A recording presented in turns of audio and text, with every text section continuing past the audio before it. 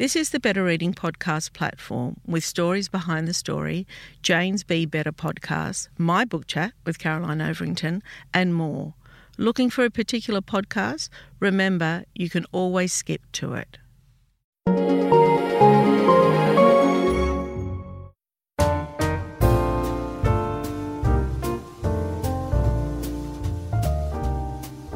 Welcome to the Better Reading podcast, Stories Behind the Story, brought to you by Belinda Audio.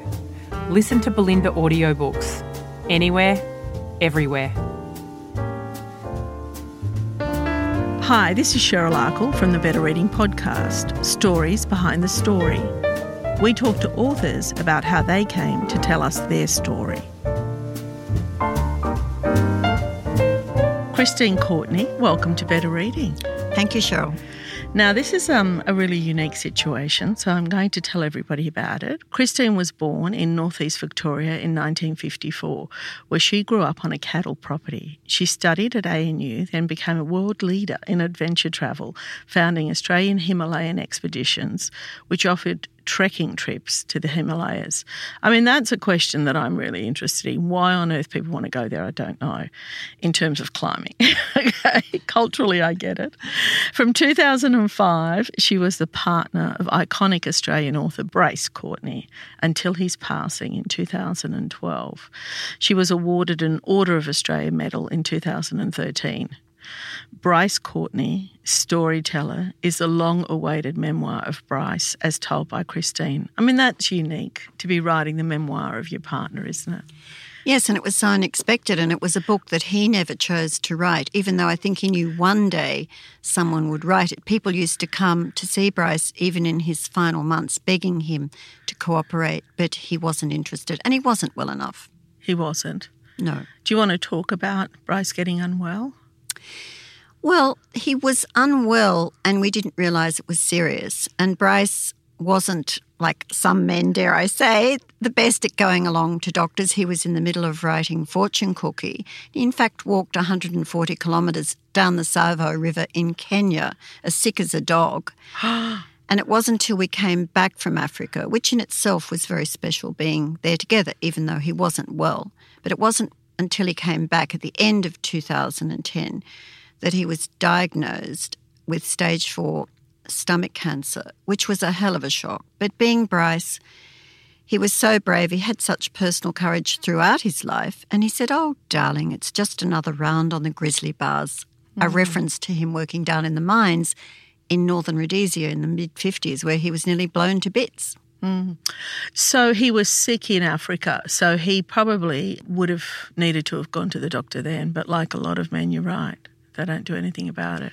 And his GP was wonderful, but, you know, quite often he was a running mate as well. They'd spend more time talking about the rugby and the cricket scores than going to have a test. You know, men do that. I've got these two friends, they're adult men, and when they go out together, I always say, "Oh, you know, and how's so-and-so? You know, how is he?" "Oh, I don't know. I didn't ask him."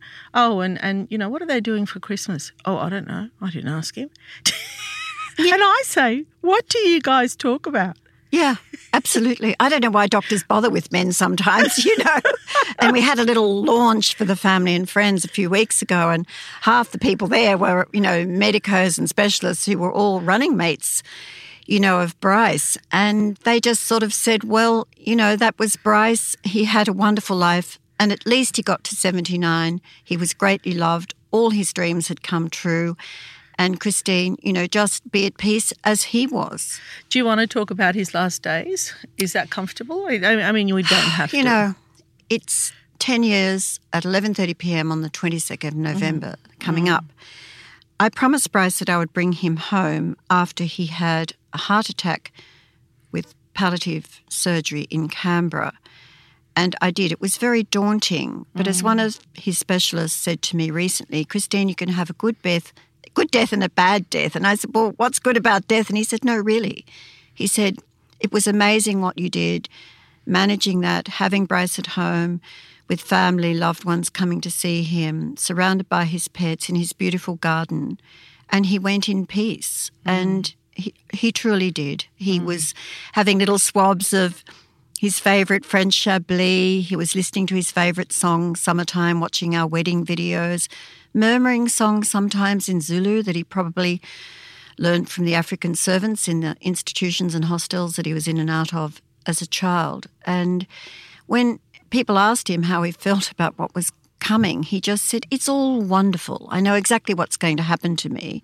I'm going to return to the earth. I'll become humus, and things will grow above me, and that's how it should be. It's all wonderful." Mm. And what about to you? Was that story different to you? Was there at any point that you picked up fear? I think when he first got the diagnosis, it was a hell of a shock. Yeah. I think for anyone, your listeners, going through cancer or friends and family, everyone hopes that they can fight their way out of it. And Bryce was one of those people who always believed he could fight his way out of just about anything. And this time he couldn't. And that was really very confronting for him, I think.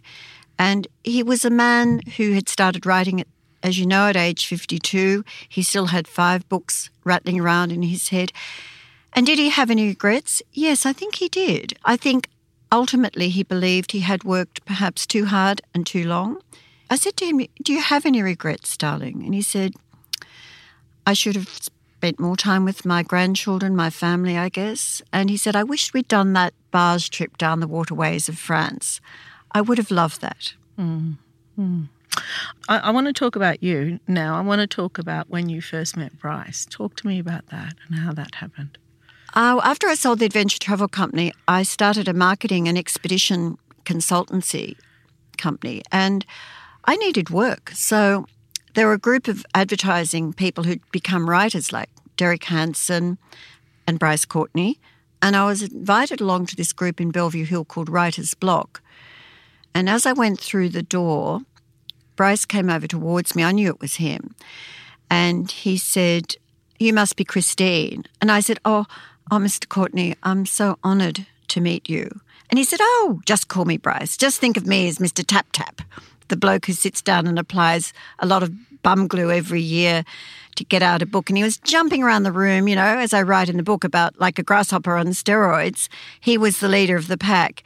But I could sort of see that the writers were there to learn a lot from Bryce and to understand more how to become more successful. But there was tinges of envy as well. I think, as you so rightly said, Bryce had a unique connection with his readers. I think they wanted some of that.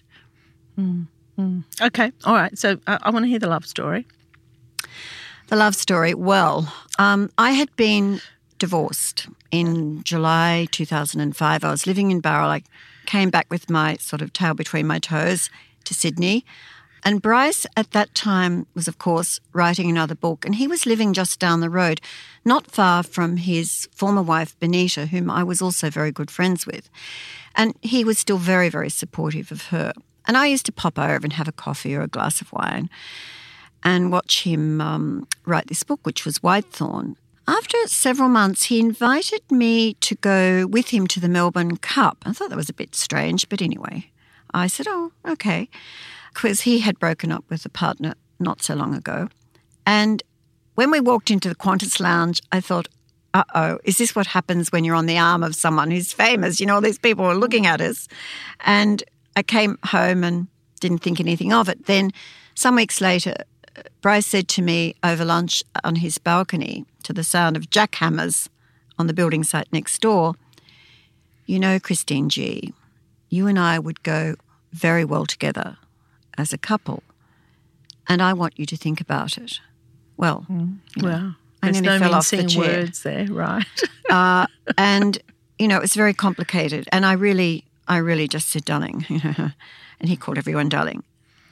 I'm very flattered, but this just can never work. And anyway, I'm not in any emotional state to be in another relationship. But he later said on Family Confidential in 2012 that he told Alex Hamill, his great friend from the advertising years, I had loved Christine for a very long time. Aww. We were friends first, and it was a slow maturation, and she finally decided that we could become something more as friends. But, it wasn't easy. I had to move up to the boondocks of Yarramalong. I'd just come from the country. I still wanted to be in Sydney.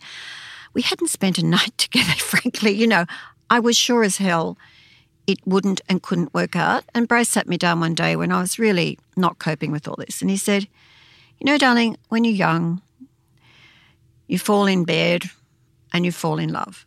But when you're older, you fall in like, and then you fall in love. And I knew he was probably right, you know, but I still was holding out.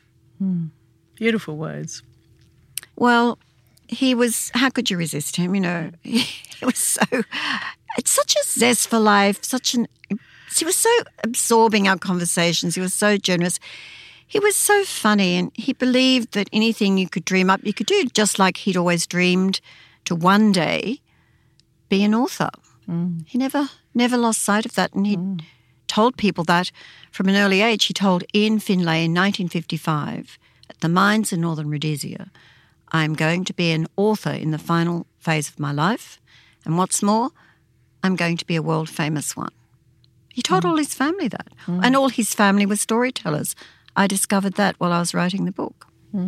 He certainly was a storyteller. Okay, I want to go back to you. Tell me about you, about growing up, about your career and how you came to be able to write Bryce's biography. I think I had a lot of time to dream as a child because I grew up on a farm and there was nothing to do. There was no television. There was no social media. Where did you grow up?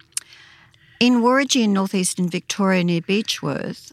And we had a cattle farm, and my mum and dad were great readers, and they had a lot of very eclectic friends from all over the world because Dad had been in the Navy. And even though he could only listen to books via his talking books because he'd lost his sight as a result of the brutality he suffered on the Thai-Burma Railway, I always loved the stories. And, of course, as a student at school, you know, you're always writing essays and that. And I used to keep a diary and then, of course, writing brochures for the Adventure Travel Company and then with my marketing company, that. You know. So why Adventure Travel? Because as I said in the intro, I mean, I completely understand when you travel for the experience and the experience of the country. But, you know, all those people that go climbing and put their lives in danger and, you know, I read Into Thin Air quite a few years ago now. I mean, I don't know how many people died on the mountain that day. I can't remember. Too many. What is it? What makes people want to do that? I mean, it's the same urge, I guess, as jumping out of a plane. I think they are really looking to have a very intimate and intense experience of life. It's not a death wish, it's a life wish. I think often they're rebels, and I think I was a bit of a rebel. My father was a bit of a rebel. You know, he was working in a tannery in Beechworth during the Depression, and at 14 he jumped on a train, lied about his age, joined the Navy and went around the world 5 times. And I loved travel. I mean, I'm a nomad. I still am. You know, when I had no money as a student, I signed up to go on a trip to China in 1976. I went overseas in 1973, actually, in Southeast Asia, and I was hooked. But there was something about the Himalayas that had always drawn me, those stories of Hillary and Tenzing. And then when I met Geronimo Price in Canberra, he'd just been to Everest Base Camp. And as a way of going back, you know, we decided to run one trip. In the meantime, we fell in love as well. And then one trip became 2, 3, and then 3,000. So were you a climber as well? I did do some mountaineering, but honestly, I didn't have the nerve for it. It was very exciting, but I'd started to see people either getting gravely injured or not coming back, and I just didn't have the nerve for it. And I realised how committed you had to be, and I was committed to growing the business, to exploring more wild and beautiful places. And then I had a child, and I just honestly thought it was too selfish to go on with it. I did quite a bit of rock climbing as well, but I still love walking in wild and beautiful places, and I'm still very active on the board of the Australian Himalayan Foundation, and we raise funds for a lot of health, education, environmental projects throughout the Himalayas. I mean, the cost of those trips is hugely expensive, isn't it? The mountaineering trips, yes, there are cheaper ways of doing it. I mean, a lot of the more expensive trips get in the media where people pay $100,000 to climb Everest or to at least have a go. But there are cheaper ways of doing it. Right. Hiring for your small business? If you're not looking for professionals on LinkedIn, you're looking in the wrong place. That's like looking for your car keys in a fish tank. LinkedIn helps you hire professionals you can't find anywhere else, even those who aren't actively searching for a new job but might be open to the perfect role. In a given month, over 70% of LinkedIn users don't even visit other leading job sites. So start looking in the right place. With LinkedIn, you can hire professionals like a professional. Post your free job on linkedin.com/people today. Even when we're on a budget, we still deserve nice things. Quince is a place to scoop up stunning high-end goods for 50 to 80% less than similar brands. They have buttery soft cashmere sweaters starting at $50, luxurious Italian leather bags, and so much more. Plus, Quince only works with factories that use safe, ethical, and responsible manufacturing. Get the high-end goods you'll love without the high price tag with Quince. Go to quince.com/style for free shipping and 365-day returns. So then later on you met Bryce. Did you feel that it was daunting to take on a book like this? I mean, there's so much research that goes into it, right? And so much writing. How did you think about that? How did you structure it? And what was the writing process like for you? You know, Cheryl, in a way it was like climbing a mountain where I think you are focused on getting to base camp, getting to Camp 1, Camp 2, Camp 3, and finally you make your summit push. And really, I had no intention of writing this book. Julie Berland at Penguin Random House asked me to write this, not too long. I know Julie. As you know very well. I do. I love I said, Julie. Look, Julie, you know, it's really lovely that you've asked me, but firstly, I'm not a writer, but most importantly, Bryce said he never wanted one. But during the lockdown period in 2020, I thought, well, I can't just watch Netflix. I'll write a little book about the Adventure Travel Company. And then I wrote a chapter about how I first met Bryce. And I was going to put that in my memoir, which is called Annapurna Sunrise, and it's still unfinished, I should say. I sent it to a girlfriend and she said, this is really lovely, darling. You should keep writing. And I said, well, you know, Bryce didn't want it. And look, there were decades when we weren't together. And then I found the letters. Talk to me about those. I came back from Canberra in June 2015. Some of the pets had died. I was feeling very lonely. Came back and I was sorting out my stuff in the garage. Found this box of letters. I thought they were probably, well, I actually didn't know what they were. And I started reading them, and they were like a diary of Bryce's life. He'd never mentioned them, never seen them before, 141 of them. And they were from childhood right through every chapter of his life. How extraordinary. Extraordinary. Yeah. I mean, it was heartbreaking and it was uplifting all at once, all that he went through. So much worse than I thought. And there are also phases of his life. He'd never talked about conscription. He'd never talked about becoming a learner farmer after leaving school. He never talked about how so many other family members were storytellers. He never talked about how he nearly died as a baby. But there was also lots of adventures and lots of excitement and fun. And I thought, you know, God, you get that niggly feeling, you know, I can't just close the box. I can't walk away. Is it my destiny to write this memoir? And then I thought... Well, your curiosity as well, isn't it?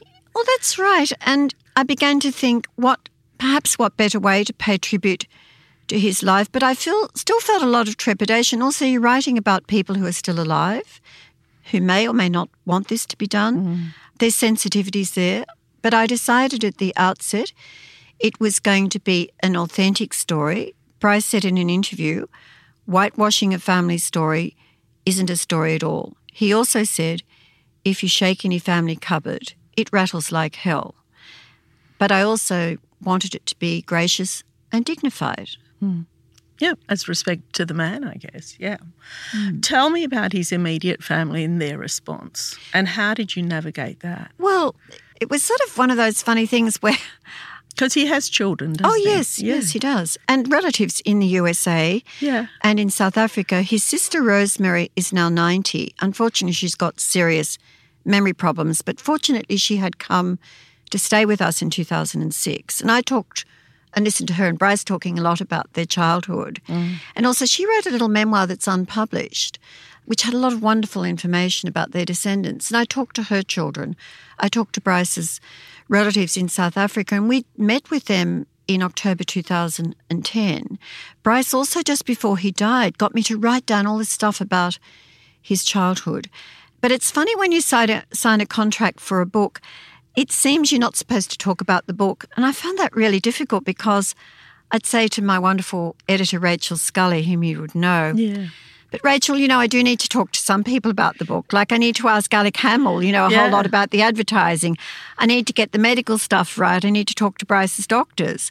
And for example, a little bit later than I would have hoped, I did talk to, for example, Brett, Bryce's wonderful eldest son, about the book and his grandchildren, particularly Jake, who's about to become a doctor.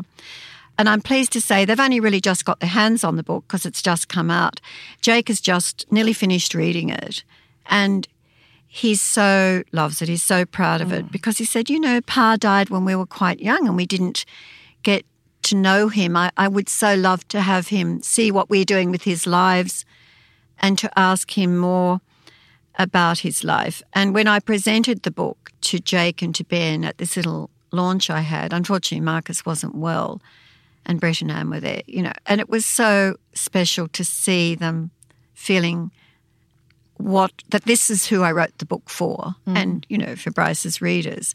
And, I actually felt quite relaxed when I was writing the book as well because before I had a publisher in Penguin Random House, I wasn't going to get it published. I thought, I'll just write it. I'll go to Officeworks. I'll print 50 copies. I'll give them to the grandchildren. I'll send it to the family and I'll forget about it. I was too scared to have it published. Yeah, it was in memory of him. But once I got a publisher, sort of the panic set in because firstly, I thought, oh, God, it's with Penguin Random House. This has got to be good. I think, and, I've spoken to a lot of authors who've written memoirs about people that have, recently died. And like you were just saying, where there are still lots of living people.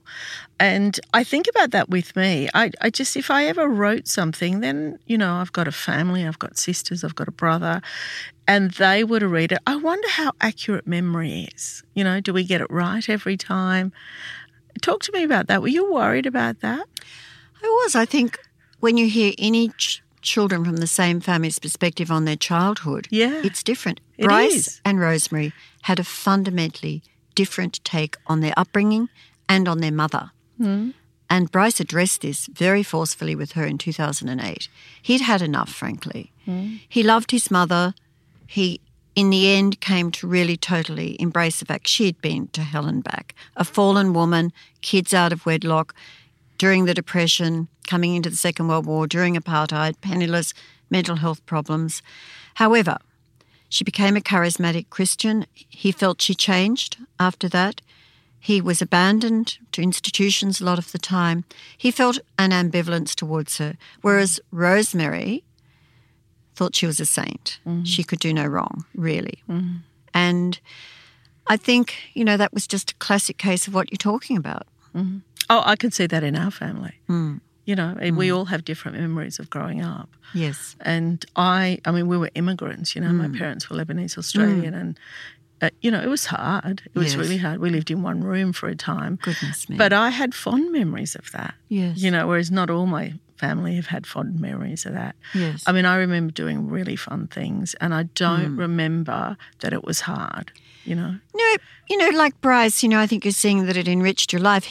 There's a story in the book about when one Christmas Rosemary wrapped up a brick in yellow paper so that he'd have something to open on Christmas Day. And he said to Peter Thompson in 2006 on Talking Heads, look, if I'd had a normal, nice, middle-class family, I wouldn't have had all this great material for my books. In other ways, though, these things can leave scars. And it's hardship. And, Bryce had his demons like we all do deep down. And I think he buried a lot of them, although I think he also put a lot more of himself into his books than I ever realised. And when I reread them after reading the letters, and as he always said, look, we always put something of ourselves into our writing, whether we're writing fiction or non-fiction. Yeah, especially Whitethorn, which he said was his most autobiographical work. But even the perception, when you talk about fiction, talking about a fiction book, those characters come out of you. Exactly. And so even if they're starkly different and you're not the serial killer, you are directing that serial killer in your mind in terms of developing a personality, et cetera, et cetera. And you can only do that with what you know. Absolutely. Right? Yeah. But I think Bryce felt fiction was safe. It was a sanctuary.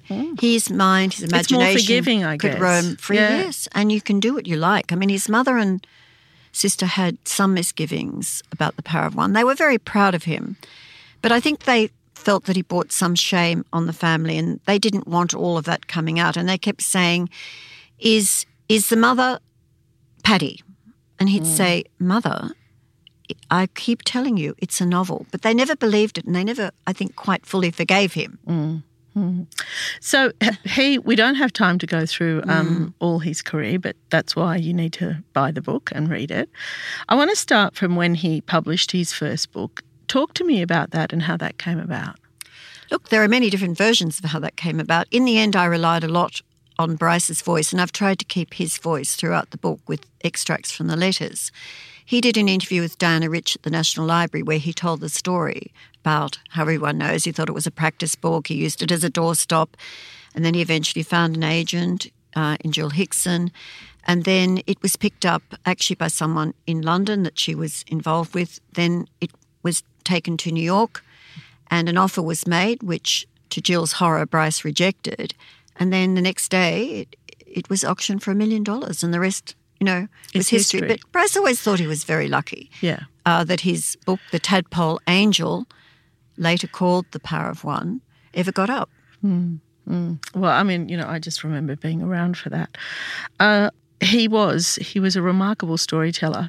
And I just want to talk a little bit about, because he was around for all my book-selling days, so my entire career, right?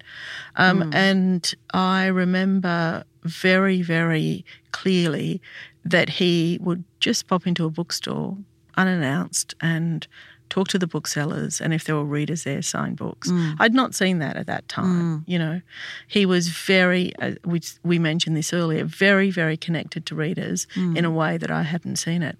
But one time I was at the I don't know if I've told you this, Christine, I was at the New South Wales Art Gallery, and he was there too at a table having a meal, I think, with his wife at the time.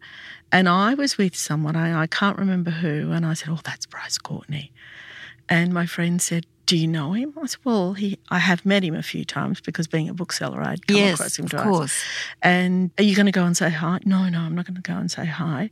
And do you know what? He stood up and he came over and he said hello. That's so Bryce. It's just extraordinary, isn't it? He loved people, and he always felt very grateful, that people bought his books. And I think also by meeting his readers, he knew them. He knew what they had for breakfast. He Because knew it he was writing pre-social for. media, right, where you didn't have the totally. connection with readers like he did. That's right. But, he also, as you know, changed the way publishers went about their business by doing what he did. And he used to say, the best advertising for any book is two men or women talking about it over the back fence. And he, whilst he respected word of mouth, he loved the independent bookstores. He thought books should be accessible, affordable, and should be where people went about their daily lives. I mean, Big W, as you He probably wasn't know. a snob. He That's wasn't a right. snob. He wrote for his readers, not, as he called it, the literary glitterati. Although, a lot of them did respect him and love him, but sometimes it did irk, and I can understand that. And sometimes when I look at his writing, I think, gosh, darling, you had such a gift.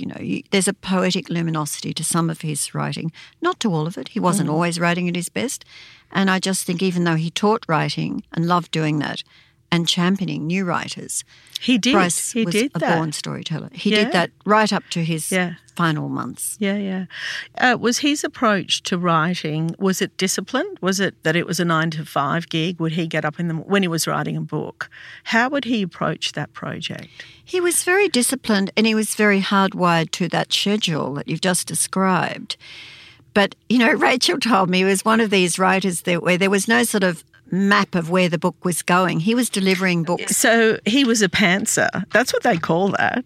And it's very common. Lots of writers take that approach. I'm so glad you've told me, because that's how Bryce used to drive his editors mad. Like Rachel Scully would say, "Now, Bryce, where is this book going so that we can be prepared?"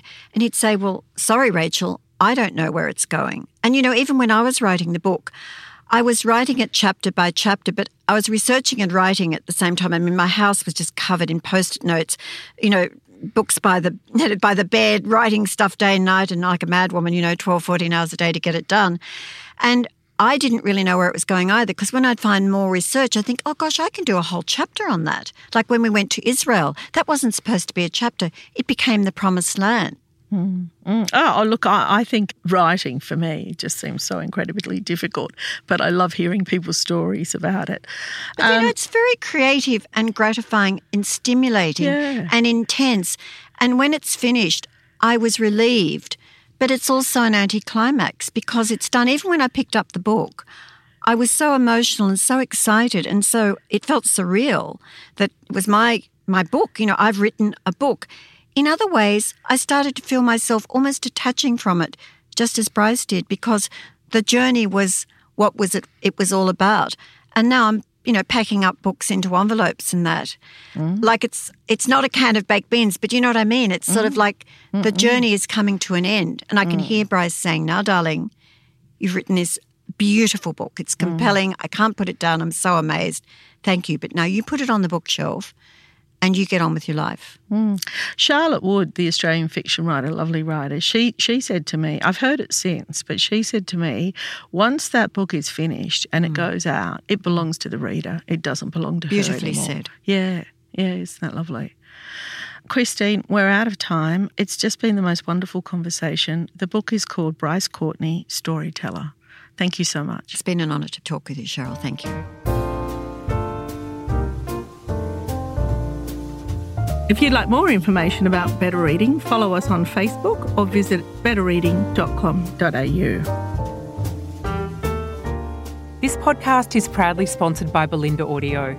Belinda audiobooks are available on CD and MP3 from online booksellers and bookshops everywhere, or you can download from Audible, Google Play or the iBook Store. We've also created our own app called BorrowBox that's available from both the App Store and Google Play. All you need to do to get it working is to download the app, join your local public library, and you'll gain access to the world's best collection of ebooks and e-audiobooks available for you to loan on your phone or your personal device. Belinda, we're here to enable you to escape, imagine, grow, and be inspired through the power of storytelling. Belinda Audiobooks. Anywhere, everywhere.